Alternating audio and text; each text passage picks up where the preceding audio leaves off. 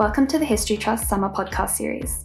This podcast is based on the original recording from our Talking History program. You can read more about the podcast, its content and speaker in the show notes via your preferred podcast platform.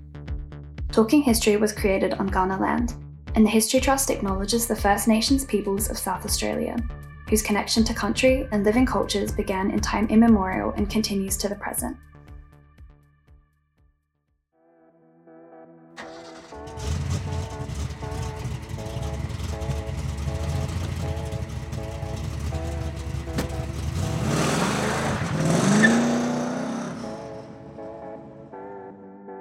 Since the earliest 1900s, people had tried to launch an Australian-built car. Every attempt had failed, and here at last, General Motors Holdens had succeeded with this very clever recipe of a car not too small, not too large like the popular Americans, but right in the middle of an empty market spot. Some of you who are joining us tonight might be complete Holden aficionados. I noticed someone said they've got a swathe of them in their garage, and you think that Holden's the greatest thing that's ever happened to Australia, and you just want to hear us rave about the company. And some of you might be coming along from a broader historical point of view and wanting to find out why the history of Holden is so important. Someone who can address both of those points particularly well is Don Loeffler. He's undoubtedly one of the foremost authorities on early Holdens in particular. So I'm going to throw to Don now. Don, you can tell us from the very origins of Holden about how this company came to be such a household name in Australia. Well, Mick, it had very humble beginnings because in 1859, James Alexander Holden set up a humble leather goods business in the Beehive Corner building and prospered so greatly that he moved from one premises to another, finally ended up in Grenfell Street. His son Henry went into partnership with Adolf Frost, and so their firm was called Holden and Frost, and you can see what they were doing, trimming, making harnesses, everything for the horse and buggy era. And they then prospered so much that they began to make a few custom bodies for cars. Then in 1917, they really did branch out. And while this Grenfell Street firm still went on as Holden and Frost, their other company, Holden's Motor Body Builders, started in King William Street South, number 400. That prospered so much, can you believe this, that by 1922, they'd outgrown the site, which was huge. And in 1923, they managed to secure this huge triangle of land at Woodville, where they set up their bodybuilding plant. Theoretically, it was only for General Motors bodies, but in practice, they did other makes as well. In 1944, General Motors agreed that General Motors Holdens here could produce a local car. I reckon the hero is Arthur Wigan, the supply manager, because he had to manage to get 304 component suppliers to agree to produce components for the Holden car. And it was against enormous difficulties. There were shortages of iron and steel, coke, coal, for their furnace, skilled labour, building materials. That was everything they needed to expand their factories to put this extra car into production.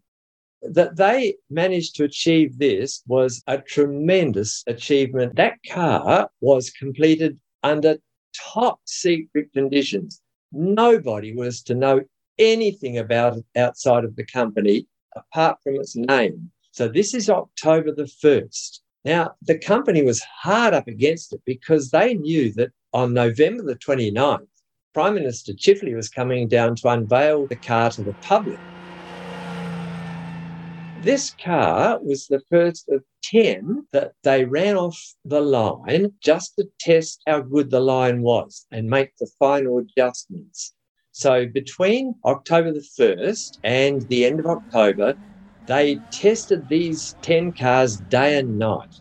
they decided to have a ceremonial drive off the line at the end of October where they've got a whole line of Holdens available, Harold Bettle and the chief engineer, Russell Begg, driving that number one car, the one you see in Birdwood, off the line. That car was never sold to the public. The other 9 cars were eventually, but luckily this one has been kept. And I think the apocryphal tale possibly, Don, is that I always say it's very hard to know that you're making history when you're making it. You'd think a company that's launching the very first ever fully Australian built vehicle for mass production in 1948, just after the war, momentous occasion, big ceremony, the Prime Minister coming along, you'd think they would have realised that they were making history, but no. Apparently, this very car, the number one Holden off the line, was then parked in Holden's design studio. And when their staff members were working overtime, supposedly they needed a place to crash and they slept in the back seat. Oh, they did. I've spoken to one of the prototype drivers who did just that and said, oh, it had lovely seats because that car wasn't trimmed in leather. It was trimmed in cloth. He loved to just have a nap in there in between the test periods. Now, Mick, we've got to make it clear to people that there's no mystery about that car having body 6. Some people get terribly uptight about it. They want to call it number 6. Well, it's not. It's body 6. Body is not a car. They took no notice of body number when they were assembling those first 10 cars. Remember that 7 of them were black, 1 was dark blue, 1 was dark grey, and this one was Gawler cream. So in a dark factory, this is obviously the most photogenic. That may not be why it came first off the line, but for whatever reason, it did.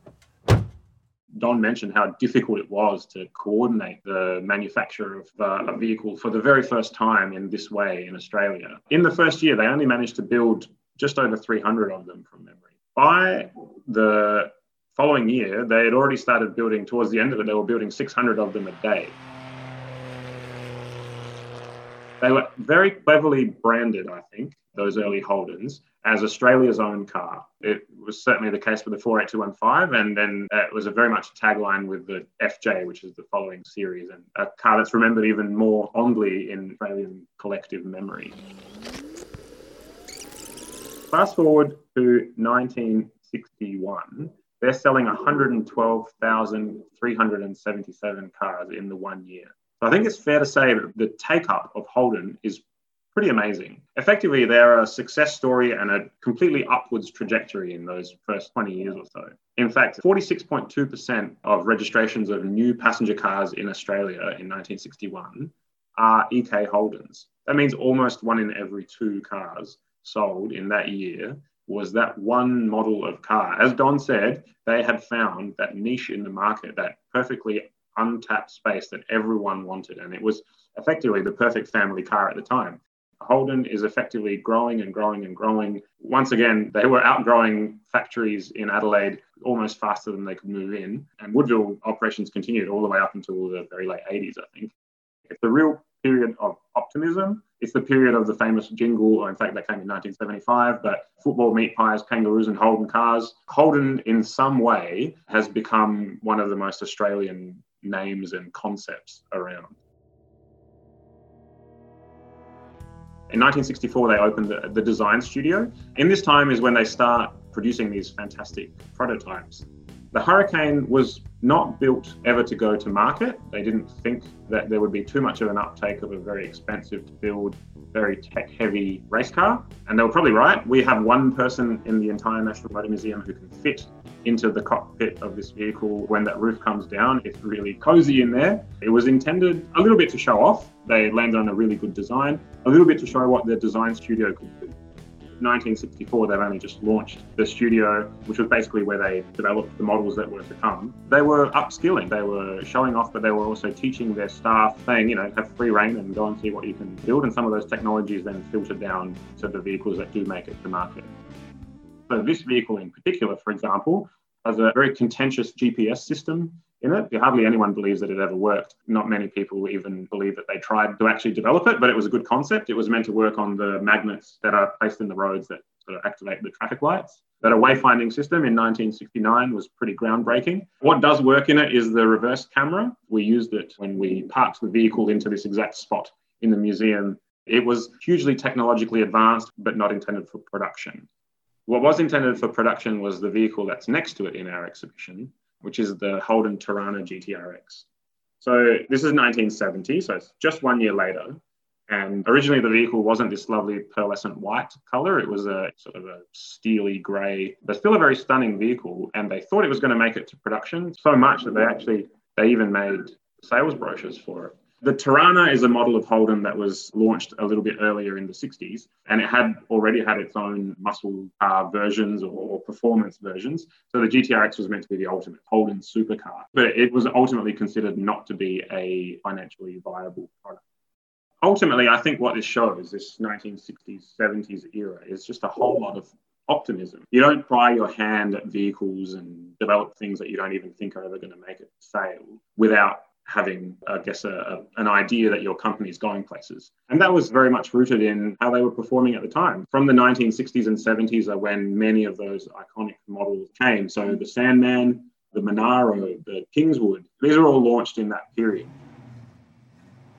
In this era, Holden is certainly performing admirably well, but it's destined to end. The late 70s is when repeated oil crises hit the world. People are starting to worry a little bit about the consumption because obviously these vehicles had mostly 6 or 8 cylinder engines that didn't really focus very much on fuel efficiency, and they're becoming expensive to run. There's also a huge increase in acceptance in Australia of Japanese built cars in particular. So I was watching just the other day a promotional video for the XU1 Tirana where they're saying it almost looks like a Datsun, almost saying it's almost as good as those Japanese designs. The force of the Japanese competitors is really something to be reckoned with for Holden. And that's why I think you don't see any products of the design studio that come from that era. They were still producing, they were doing things, but what they were doing was facelifting, is what it's called technically, facelifting their current models so that the public would still continue to buy them without having to spend huge amounts of money on the development of brand new vehicles. And the 1980s were not a particularly happy period for Holden. So between 1970 and 1998, there's no real products to speak of from that Holden design studio. But when they did restart, then you see that there's quite a long list of them. So 1998 is the Monaro, or the prototype was named Matilda. It had a topless counterpart called Marilyn, which I think is the most elegant of all the vehicles in this collection. And then a whole series of other prototypes. So this one is the Tirana, or a future series of Tirana, the TT36, 2004. HR Holden Racing Team version of the Monaro, which I think is from 2002. Sorry, I might get my dates wrong. The SSX, which is a type of hatchback Commodore almost.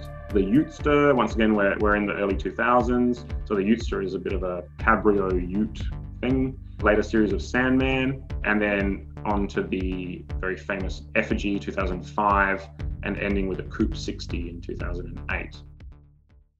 So we've got 9 vehicles, all in the space of about 10 years. And that's because in that period, the late 90s and early 2000s, Holden had once again established itself as the most profitable global division of General Motors. And I actually moved to Australia from Italy in 2001. It would not have surprised me if someone told me that a Holden Commodore is standard issue for an Australian family. They were absolutely ubiquitous in 2001. And that was, I think, a slow build. It was a model that lasted all the way through to the early 2000s when I'm talking about with the VT or VS. I guess that focus on the large family car is certainly one of the main factors that ultimately contributed to the end of Holden production as we know it. But Don, I know you're a big admirer of the Effigy. As an FJ owner yourself, what can you tell us about the prototype? Well, I think Richard Palazzo, the designer, did a brilliant job because there are so many FJ Qs in the car. And that car, by the way, was taken to the United States and caused a huge sensation there. To use a common expression, it knocked their socks off. I think on its way back from that trip, heard it from the designer himself, Richard Palazzo, the father of the Effigy, that a billionaire in Saudi Arabia offered Holden. He started bidding on it basically, and he kept saying, no, it's not for sale. And I think he got all the way up to $20 million US. for a vehicle that they estimated cost them about 1.2 million to build, and they still said, no, it's not for sale. So we're pretty lucky to have it in the National Motor Museum. But Don, you had some thoughts about the company's efforts to collect and preserve these vehicles. Well, let's go back a little bit further. The 500,000th Holden, which is an FC wagon, the 1 millionth, the 2 millionth and the 3 millionth cars were all presented to the Australian Inland Mission. They were gifted. Now, I'm just thinking, they're going to Central Australia, they're going to outback Queensland, and they get these really smart cars. Now, what fascinates me, Mick, is that Holden's managed to get the 1 millionth and 2 millionth back. Now, I do not know the story behind that. And I'd love to know, because those cars would have had a fairly rough time. I'm sure they were driven over unsealed roads a great deal. And it's only the 3 millionth that met a sad fate, and was trashed. But these other two, of course, are magnificently restored.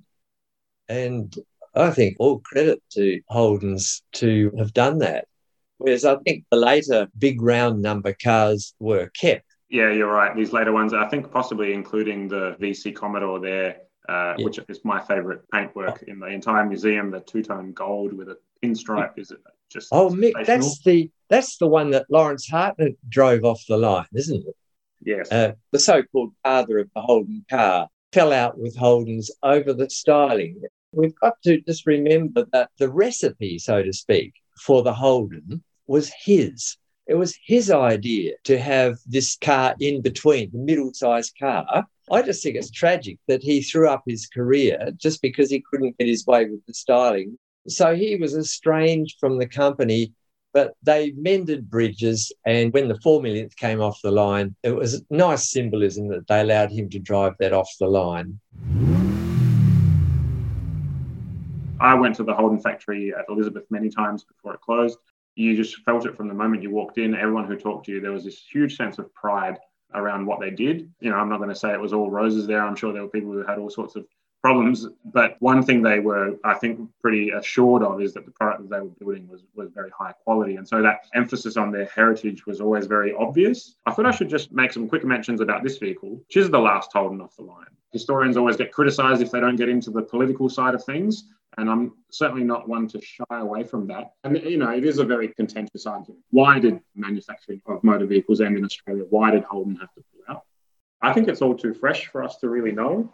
And it is quite a nuanced argument, and it does have its roots. Like I said, the 1980s were already a bit of a dark period for Holden. And there are a variety of factors. Undoubtedly, there is that falling protection that the industry had. Like I mentioned earlier, in the 1920s, there was huge tariffs and strong import bans on foreign-built vehicles. The government did everything they could to make sure that the industry could thrive in Australia to the detriment of foreign-built vehicles. There was, of course, increased competition, and the Japanese cars definitely took Australia by storm. I think already by the time I arrived in 2001 in Australia, the Commodore was still leading sales, but not for long, and the Corolla was soon overtaken. There's the fact that Holden ultimately is a reasonably small part of a large global picture, which is General Motors, and General Motors themselves went bankrupt in 2009. They were doing what was best for them as a global unit. And ultimately, I think it's fair to say that the Australian buying public didn't love the foreign-built Holdens in the same way that they love the Kingswoods and the Monaros and the Commodores. And then, there's my battle horse, SUVs. SUVs have taken Australia by storm, and Holden didn't really have that same sort of SUV range that some of its competitors did. That's not where they put all their chips. But I think with all these debates, people often forget what's a big part of this picture in front of us. This is the last car, but these are all the people that were involved in making that last car. All the people at Holden, and the people side of the story is often forgotten in all those discussions. And that's part of the reason that we at the National Motor Museum have recently opened a new exhibition called Holden and Me. And it's collecting 100 oral histories of workers who worked at the Holden factories. I have a Holden family history. My mother worked there in her holidays when she was a university student, and her uncle and auntie worked there. My great uncle was a foreman. His wife worked in maintenance as well. It's not an uncommon story. So many of us have, go 1 or 2 degrees of separation. We have a Holden story. And if we don't have one of the people who worked at the factories, we have one of owning a Holden.